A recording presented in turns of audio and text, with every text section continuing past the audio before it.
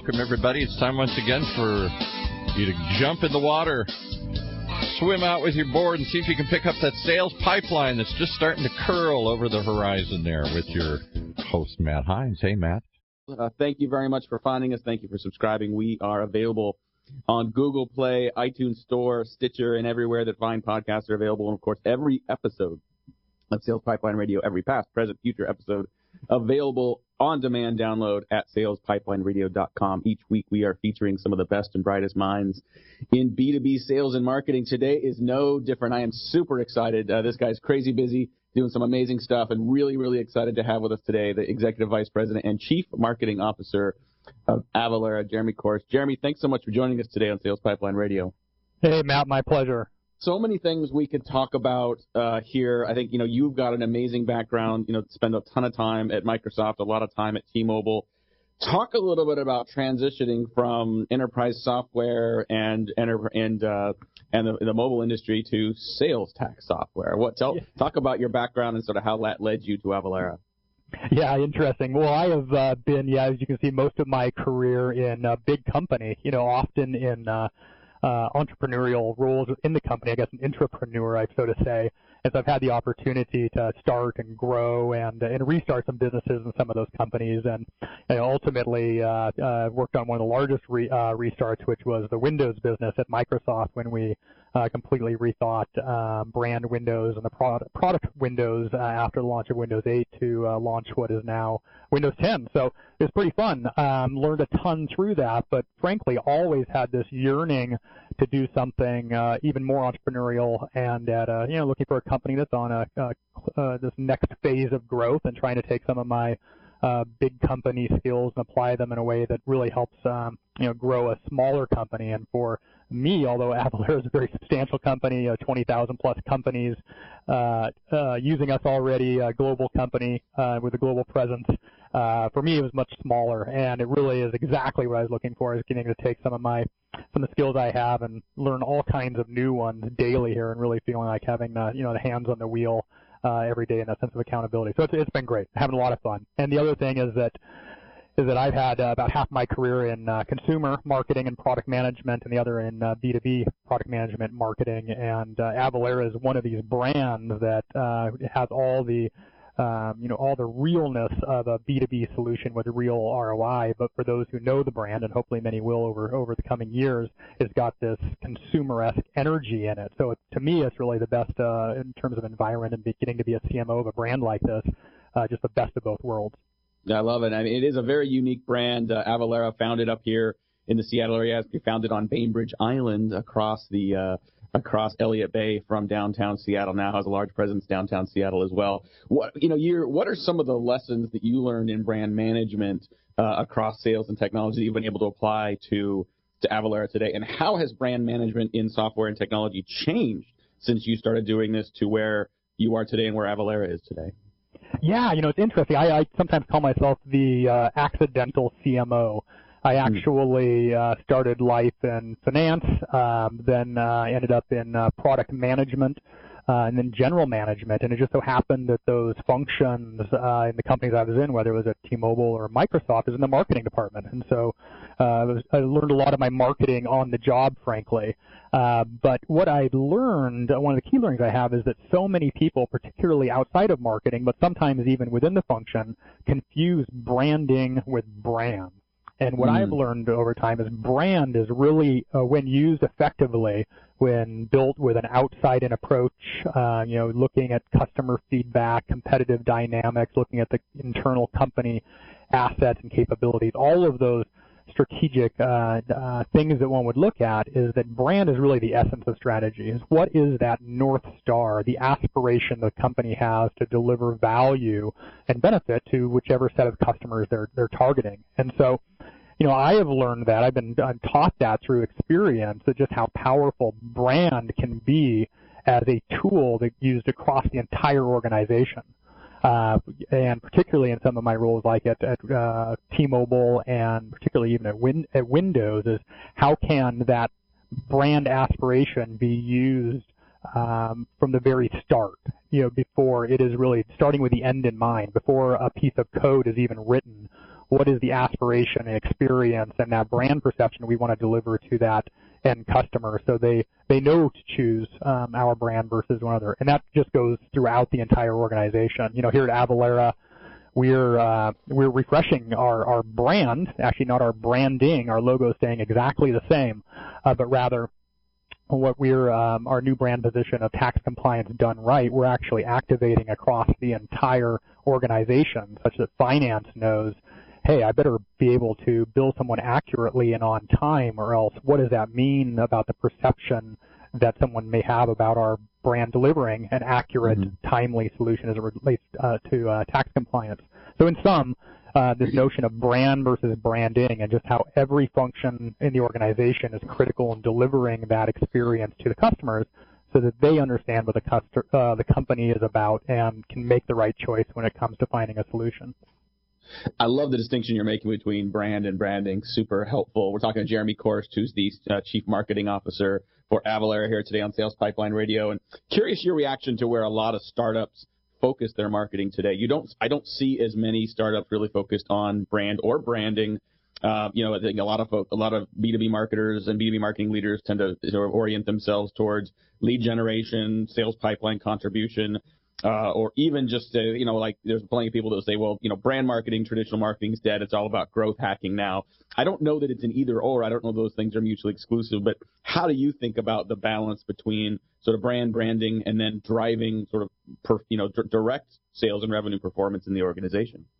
Well, I think it all has to be related. And, when I left Microsoft and started on my pursuit of saying, hey, what's next, I intentionally took some time off and spent quite a bit of time with some West Coast companies, tech companies in particular of various sizes, as well as venture capital community. And what became clear to me was that a lot of our brethren tech companies start up with this this really interesting, unique, often niche technology solution. And in some cases, it almost sells itself, just being a niche and being the type of value it drives. And so as those companies grow, marketers join the company, and really it is about, hey, how do I just feed that demand engine and make sure that I have an effective way of driving somebody from interest to lead to closed deal, whether that's virtually via some type of freemium model online, or whether it's a even more traditional B2B inside sales type organization. But what I found in talking with a lot of companies, some of which I'm an advisor to or on the board now, is that a company often comes to this growth challenge, and it may be, hey, I need to expand into a new channel. Maybe I need to add a new product, or perhaps a competitor has entered the space that I now have this challenge. And that often they have not attracted the type of marketing capabilities in the organization that really can step back and address those challenges in a strategic manner. Segmentation, targeting, positioning, all these frameworks that are really powerful tools that some of the larger brand companies have developed over time. What we find is that, hey, with some of these simple models and lessons learned over the years, we can apply those brand strategies to those problems to at least give some clarity about, okay, what are the growth opportunities, and then how can I use my brand strategy to then drive that unique position in the marketplace and add a new customer target or add a new channel. And in brand today, it's no longer I think, Matt, you and I missed out on the 2 martini lunches and the Mad Men on Madison Avenue. You can't spend enough in traditional advertising to truly reposition a bad product. When I think about brand and that unique position in the market and the hearts and minds of customers, is how do we build the product to deliver on that promise? How do we ensure that when sales interacts with that first customer experience or via the website, that we are building on that brand perception such that it can then fuel the growth that the company is looking to do? So I don't see it separable. It's all part of the same strategy. I would agree with you. Just quick before we take a break here in a couple minutes, I wanted to ask you, you've been at Avalara now for almost a year. What are some surprises or opportunities that you maybe didn't expect when you came in that you've recognized that are sort of, getting you excited about the years ahead? Yeah, we are just getting started. The company has been around for a while. We're on a really good growth trajectory right now with some of the advent of global commerce and e-commerce. More and more customers are becoming aware of the challenges they have with trying to comply with ever-changing and complicated transactional tax compliance, which is what we do to support companies. We have a cloud-based solution that automates that for them. But one of our biggest challenges is really category awareness. It's when this sales and use tax and excise tax has been around for, in some cases, thousands of years, all the way back to Egyptian and Phoenician times. But getting somebody to be able to wake up and become aware that they may have a problem that they should seek a solution to address. Even in other parts of my career, it's been more around, hey, we're in a competitive existing category. How do I position my thing or my widget better than somebody else's widget at a different price or position, however I was going to do that. But just this notion now of, okay, how do we actually build a category? How do we challenge the status quo such that people become interested in solving a problem and thereby seeking a solution, and then doing all the things that traditional marketers do to take that from interest down to choice? I love it. We're going to have to take a quick break here, pay some bills. We'll be back in a couple seconds with more with Jeremy Korst. He's the CMO at Avalara. We're going to talk a little more about his prioritization of mentorship, a little bit of team building. We're also going to find out how a Pacific Northwest born and bred guy ends up such a racing fan, an auto racing fan. We'll get there when we get back. Thanks for listening to Sales Pipeline Radio.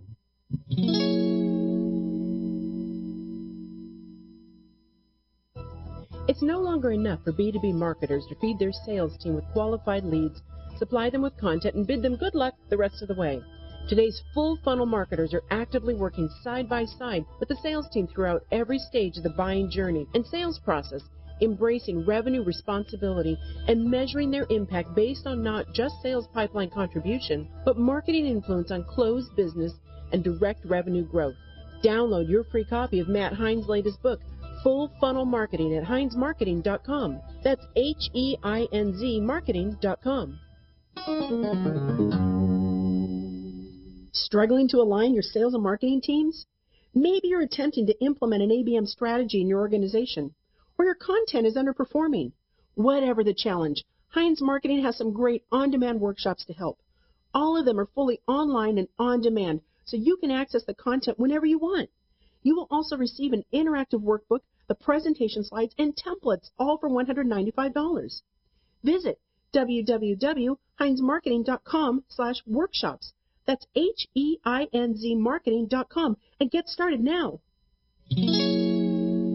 All right, back to Matt Heinz as he continues to swing for the fences with his guests. Oh man, it's always depressing for me. I love baseball, and it's such a great long season. Then you get to the end of the World Series, and it's it. It's over. And I had to tell my son yesterday we weren't going to get to watch the Cubs again until after Valentine's Day, and he was distraught. He wanted to know why were they tired? Why weren't they playing anymore? He's 6. He didn't quite get the season thing yet. That's why they created football. That's why they created football. Well, to fill in those few extra months. That's right. And maybe that's why they created racing. So we're joined today by the CMO of Avalara, Jeremy Korst. And Jeremy, I noticed in your Twitter bio that you list a number of interests, and it's a long list of interests and a very diverse list of interests. But you start with NASCAR, NHRA, the National Hot Rod Association, and Formula One. So big question is, how does a Seattle guy, how does a Pacific Northwest guy get this into racing? Yeah, that's good question, Matt. That all started back really at Microsoft. I guess I grew up in a small town, and I remember watching Days of Thunder back in the day when it came out. But I'd never really had that much involvement or interest until I got to Microsoft, and we ended up. I got to be the executive sponsor for a technology partnership with NASCAR and Hendrick Motorsports, which is the leading team at NASCAR historically, and. So I'll tell you what, I was able to go back, watch a race, and was just hooked. To see a combination of the technology and testosterone all put together, and just the teamwork that it takes and the human element of that sport. It's one of those things that, frankly, it's really tough to see on TV, but being able now to have lots of friends in that motorsport as well as several others now, and be able to get some, particularly the behind-the-scenes look into the sport has just been so cool for me. So I still spend a lot of time, my wife may say too much time, but learning and getting involved in those. I think it's interesting. I think racing is definitely one of those sports that if you don't really know much about it, you think, okay, it's just a bunch of left-hand turns. But my dad's been a big NASCAR fan forever, and he's gone to a bunch of races, and he takes his headset and he listens to the chatter amongst the drivers and their pit crew, and he says just fascinating how much strategy is involved, how much thinking. I mean, it is very much a chess match. All right, let's get a little bit back to our discussion on sales and marketing. When you look at your resume and if folks, check you out on LinkedIn, one thing you notice very quickly is just how involved you are in the community and how much time you spend helping other people. You're a mentor to companies. You spend time at the Foster School of Business at the University of Washington. Clearly very generous with your time and ideas. What drives that for you? Why has mentorship been such an important part of your professional picture? Yeah, I mean, I think it probably goes back just to the early parts of my career and life, and just realizing how important it has been that somebody took time to talk to me or to lend me a hand or to connect me with somebody else. And so, there is definitely the aspect of giving back, but there's also just the aspect of just how fun it is to be able to interact with a bunch of smart people who are doing great things, whether it's in business or whether it's in philanthropy.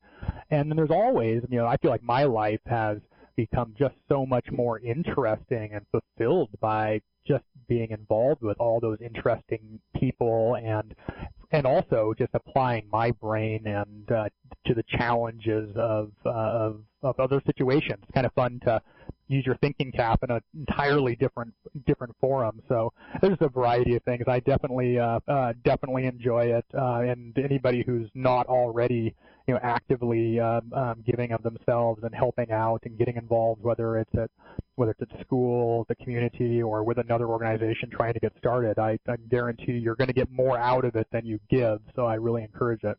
Yeah, absolutely. And I would imagine that your passion in mentorship also applies internally as well. Avalara has been on a hiring spree in Seattle for quite a while, especially over the last year, as you guys build out, brand new buildings and more space in Seattle, in addition to where you founded and Bainbridge Island. What are some of your team building best practices? I mean, you've been in there for a year. You've gotten a sense for what the culture is. You clearly have been doing a lot of hiring to grow out your team.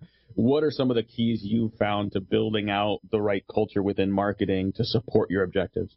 Yeah, great question. And I have been so lucky throughout my career to just work with and be part of some amazing teams. So I've had the opportunity to try things. I've had the opportunity to learn from others. And it really is a constant progression. I don't know if there's ever a time where you get to the pinnacle of team leadership or team dynamics. It's a constant growth objective. And so some of the things I learned and try to apply is that one is you hear this a lot, but it is true. Hire people better than you and let them do their job.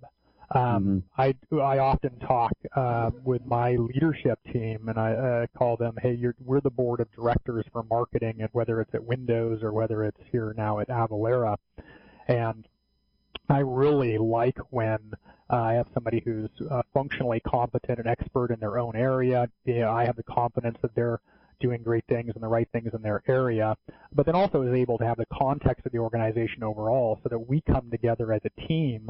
We can sit there and try to problem solve, create vision, strategy, and drive the team dynamics as this unified group. So I like to use it has this functional depth, but has the broader context and the expectation of, hey, when we're together as a leadership team, we're all in this together.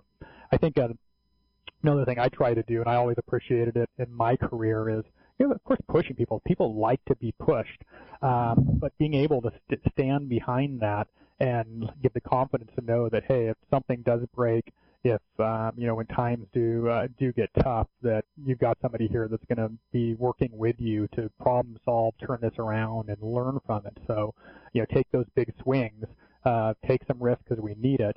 But know that we're all in this together. And then the last thing I think is just a big vision. It is people respond, the people that we work with, of course, and particularly in technology, I would say, these big, hairy goals. And so just setting out that vision, for Avalara, it's enabling every transaction in the world. Our founder, who's been at this for years, gets up every morning with just a immense amount of passion that flows throughout the organization with that, singular aspiration, and putting that out and then talking about, hey, here are the steps it's going to take, and recognizing the milestones and those wins as we go in that direction. It really mobilizes the team to perform. Yeah, I like the way that you describe sort of setting up the team and having that balance between, giving people the room to try new things, to fail, to step outside their comfort zone, pushing them to do that, but also making it clear that, you expect them to do that, and you make it acceptable to occasionally fail and stumble and learn from that. How does that apply to when you're looking for new employees, or when you're looking for junior candidates? I know we had a lot of people listening to Sales Pipeline Radio at the early stages of their career in B2B sales and marketing. Look at a position like yours and say, someday down the road, I'd like to get there as well. What are some of the values? What are some of the skill sets? What are some of the attributes that you look for when you're hiring people early in their career, and you recommend people hone as their own skill set as well? Yeah, I would have given a longer-winded answer until I had the opportunity to hear a talk by Angela Duckworth from the University of Pennsylvania last year, and she sums it up as grit. And there's all kinds of aspects behind that, but where have people faced adversity in their life and been able to overcome that through persistence, through learning from failure? And whether it's somebody, straight out of college, I'm on the board of my undergraduate and graduate universities both, and so I get a chance to interact with some of our top applicants, and even at an early stage like that, really trying to identify how people have been able to overcome adversity in whatever form and prevailed or learned from that. And then that, of course, when you're talking whether it's a junior candidate out of college, same type of thing. College, of course, presents all kinds of challenges, whether social, academic, or others. But then, of course, when you get into more mature career professionals later in life, being able to take tangible examples of how they've had to lead a business or lead teams through times of adversity and challenge and be able to prevail and learn. Love it. Last question for you that we ask of most of our guests: if there was a Mount Rushmore of sales and marketing, speaking of learning, speaking of people you learned from, thinking back in your career thus far, the people that are mentors for you, the people that you've learned from, whether you knew them personally or whether you spent time, reading them, their content or watching them. You mentioned Angela. Who else would be on that Mount Rushmore of sales and marketing for you? Well, I'll tell you, it's probably Raju. Professor Raju is now a vice dean at the Wharton School at the University of Pennsylvania. When I was getting my MBA, as I mentioned earlier, marketing was not on my list. He had to put up with me and some of my ideas in my introductory marketing strategy class. The way that he taught really inspired me, and I learned a lot. And now I have the absolute pleasure of serving on a board that he is the chairman of back at the school. So I get to be able to interact with him on a regular basis and still learning a lot as we go. That's awesome. Well, I want to thank our guest today, CMO of Avalara, Jeremy Korst. If you like this conversation today, we have covered a lot of ground in a very short amount of time. If you want to go listen to this again, share this with some of your peers or colleagues. You can definitely find that on demand at salespipelineradio.com here in just a couple of days. We will also put a highlight post featuring some of Jeremy's top answers and comments up on HeinzMarketing.com as well. Thanks very much for everyone for joining us. We are here every Thursday, 11:30 Pacific, 2:30 Eastern, always available on podcast format on Google Play and iTunes Store. Coming up next couple weeks. Next week we will be hosting Sales Pipeline Radio live from Dreamforce. It'll be me and about 130,000 of our good friends in the software as a service world. And coming up for the next few weeks, we got a bunch of great guests, including Jeremy Wisemantle. He is the VP of Marketing at Marchex. We talk an awful lot about online and digital marketing here, but we're going to talk about the offline blind spot for marketers in an omni-channel world. But until then, for my great producer, Paul, this is Matt Heinz. Thanks very much for listening. Sales Pipeline Radio.